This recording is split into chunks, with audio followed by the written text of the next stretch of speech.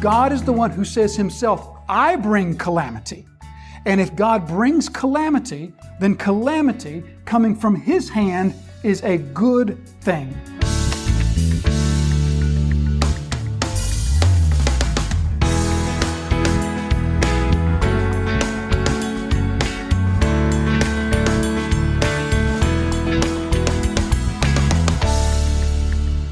The great compassionate purpose of God in her life, through her affliction, was to bring forth that which would have never been born out of a life of ease and comfort. Look with me at the words. This is a longer quote, but this is worth reading through. The words of J.C. Ryle from many years ago. This Canaanite mother, no doubt, had been severely tried. She had seen her darling child vexed with the devil and been unable to relieve her, but yet that trouble brought her to Christ and taught her to pray. Without it, she might have lived and died in careless ignorance and never seen Jesus at all. Surely it was good for her that she was afflicted. Let us mark this well. There is nothing which shows our ignorance so much as our impatience under trouble. We forget that every cross is a message from God and intended to do us good in the end. Trials are intended to make us think, to wean us from the world, to send us to the Bible, to drive us to our knees. Health is a good thing, but sickness is far better if it leads us to God. Prosperity is a great mercy, but adversity is a greater one if it brings us to Christ. Anything is better than living in carelessness and dying in sin. Anything is better than living in carelessness and dying in sin. Better 1,000 times be afflicted like the Canaanite mother and like her to flee to Christ than to live at ease like the rich fool and die at last without Christ and without hope. We must believe that, brothers and sisters. We must believe that to the core of our being. Anything is better than dying in our sin. A life filled with nothing but the greatest afflictions, a life devoid of all ease, a life devoid of all earthly blessings from the Lord, a life which we could say, surely the Lord did not favor this life. Anything is better than stepping into eternity unprepared for that eternity. A life of hideous affliction is better than that if that affliction combines together with the hearing of Jesus to form within our heart true and saving faith. Look at the words of Paul on the next page, Philippians chapter 3, when he looks at all of the blessings, the earthly accomplishments, the earthly blessings of his life, and he says, all the gain that I had, I count all of that as loss for the sake of knowing Christ. I look at all those things and I count them all as rubbish because they were a detriment, they were a hindrance to my knowing Christ, my Lord. We see this all throughout Scripture, don't we? We see in the pages of Scripture so many countless examples of how God will use affliction in the lives of people to join together with the hearing of His Word to either bring the lost sinner to Christ or to take the believer and move them along the path of sanctification and growth in Christ. We see this so many places in the Bible, don't we? We think about the story of Joseph being cast into the pit, sold as a slave, thrown into prison. We think of Jonah and the fish in the belly of the fish. We think of Job scratching his skin until it's raw and bleeding. We think of Ruth who lost everything. She lost her husband, she lost her family, she lost her home, she lost her culture. The only thing Ruth had was a mother-in-law that said that she didn't even want her anyway. We think of the stories of Jeremiah cast into the pit. We think of Abraham. Can you imagine that furnace? The furnace of Abraham's life when the Lord God said to him, Abraham, take that son that you love with all of your heart, take him to the top of the mountain, plunge your knife into him, and burn his body. We think of the stories of people like Rahab, who lost everything. Or we think of the story of the Apostle Paul, as we just read from his words in Philippians chapter 3. The Apostle Paul in 2 Corinthians 12, who gives us this litany list of all these things, of the beatings, the stonings, the beatings with rods, the imprisonments, the hunger, the cold, the shipwreck, all these sorts of things. In the words of John Piper says, if God's love for His children is to be measured by our health, wealth, and comfort in this life, then God hated the Apostle Paul. So we see God use again and again and again affliction in the lives of those in the pages of Scripture, and He uses it for the purposes of either bringing the lost sinner to know Christ or taking the believer who knows Christ's and weaning from them remaining sin, remaining love for the world, remaining spiritual dullness. So that's what we want to turn to now. We want to just reflect for just a few minutes on how God uses affliction. But before we do that, let's just recognize, first of all, that God's not the only one that uses affliction. We could put it either way. We could say sin or we could say Satan. Sin within us, the sin remaining in us, or Satan, our enemy.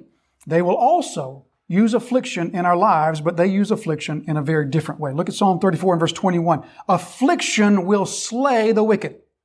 Affliction will slay the wicked. Why will affliction slay the wicked?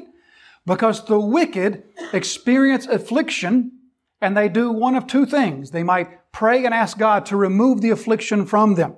And when God doesn't do that, then it hardens their heart and they use that as justification to justify their failure to believe and their failure to yield. Or, so they either do that, they ask God, they look at their lives and they want their lives to be more full of earthly blessing and less full of earthly unblessing or discontentment or pain or suffering. And they ask God for that, and God doesn't bless them in earthly ways like they desire, and they use that as justification for unbelief. Or they look at all of the affliction in the world, all the suffering in the world, and they lay all of that at God's feet, and they use that as justification for unbelief. So either way, sin within our heart and our enemy Satan, they use affliction to destroy the wicked, to slay the wicked, because that affliction is what's used to justify unbelief and hatred of God. It's like the soil. Remember the shallow soil as we were back in chapter 4, looking at that parable of Jesus, the parable of the soils. And we talked about how all four of those, when the plant springs up, all three times that the plant springs up, it's always a metaphor of faith that makes a profession of belief. So when the plant springs up, it's like the profession of belief. And what always happens right after that? The sun comes up. The plant professes belief. The sun comes up. The sun of affliction, the sun, S-U-N, of trials comes up. And the shallow soil, that plant then dies. And we said very specifically then that the cause of the death of the plant was not the sun. The cause of the death of the plant was the lack of soil. It was just the sun that brought that out. And so in the same way, this is the same sort of truth, that the sun of affliction and pressure from the world and suffering and discontentment and dissatisfaction and trials, all of that comes to all people. And for the wicked, that ends up in their destruction or their undoing.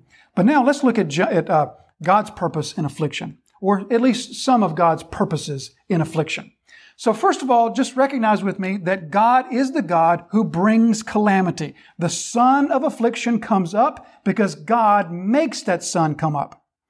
We read in Isaiah chapter 45 and verse 7, God says this, I form light and create darkness.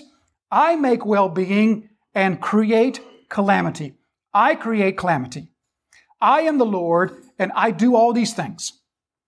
So we don't do any sort of gymnastics with the Word. We don't play any sort of tricks with the Word. And we don't try to make the Scriptures say what so often we as Christians want the Scriptures to say, which is to say, to relieve God of the burden of being seen as the one who brings affliction to our life. We don't do that. We don't look at the Word and ask the Scriptures to relieve God of the responsibility of bringing affliction to our life when the Scriptures themselves say that God does this. He is the one that brings calamity. He is the one that brings affliction. Now, sometimes we might say, well, We're not sure if God is the one who brings that affliction or God is the one who allows the affliction to come to us.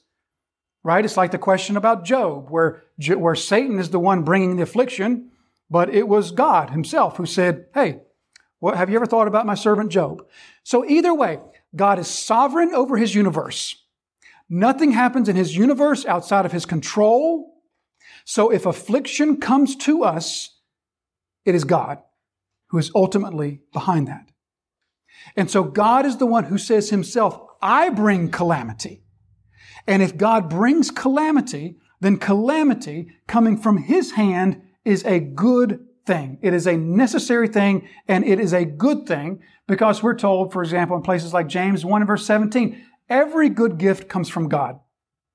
And so if God brings the calamity into our life, it is a blessing from his hand. It is a thing that he uses. It is a tool that is useful for him, for his glory, and for our benefit. I think back to Philippians chapter 1, verse 29. That's a powerful passage to me. Because in that passage, Paul says this, for it has been granted. And you might remember about 3 years ago when we were in Philippians, we looked at that word and we saw that that's the word ekaristhe. And you can even hear in that word ekaristhe, you can hear charis. Anybody know what the Greek word charis is? It's the word for grace. And so Paul literally says, God has graced you. And what has he graced you with? Two things he says, belief in his name and suffering. God has graced you with suffering for his name. God has gifted you. He has granted to you. He has blessed you with this blessing of belief in his name and suffering for his sake. Now look with me at Job chapter 36 and verse 15. This is a powerful verse of Scripture. He delivers the afflicted by their affliction. And he opens their ear by adversity. Now we'll get to the second half of that a little bit later in the message, but the first half of that, he delivers the afflicted by their affliction. It doesn't say he delivers the afflicted from their affliction. He delivers the afflicted by their affliction. How can God deliver the afflicted by their affliction? How does God do that? What does that even mean? How do you make sense of that? How do you deliver afflicted from their affliction by their affliction? The only way that makes sense is this.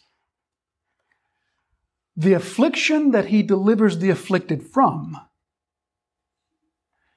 is worse than what he delivers them from. Let me say that a little bit more clearly, because I didn't quite say that clearly today. What he delivers them from is worse than the affliction that he uses to deliver them with. That was a little clearer, wasn't it? You can follow what I was saying there. What he delivers them from is worse than the affliction that he uses to deliver them. That's the only way that makes sense. For the afflicted to be delivered by their affliction means that the affliction is delivering them from something far worse than they would have ended up with if God hadn't delivered them by means of their affliction. And so that's what we're going to look at. How God delivers us. And he delivers us with afflictions that are far, far better than what he delivers us from. This woman comes to Jesus in a desperate state. And all of us recognize desperation, don't we? Don't you recognize desperation in your life? You ever been desperate? You ever been desperate for something? For some answered prayer? For some deliverance? Desperation is a powerful thing. Desperation can cause us to do things that we wouldn't normally be able to do. We've all heard the stories, haven't we, of the wreck on the side of the highway and the guy that lifts the car off the person pinned underneath. Or we've heard stories of how people might act in situations of combat or situations of life-threatening situations. And the truth is, the reality is that desperation is a powerful, powerful thing. And so for that, we are tremendously grateful that the tool of desperation is in the hands of such a good God. Can you imagine the power of desperation if it weren't being used by God for what He promises are good purposes? Can you imagine the destructiveness of desperation when it's being used by those who hate you or those who are opposed to you? But we're so thankful that God will use desperation, like in the woman's life, like in your life, like in mine. He will use desperation, but He will use it by His good hands, His gracious, loving, wise hands, and He will use it for our good.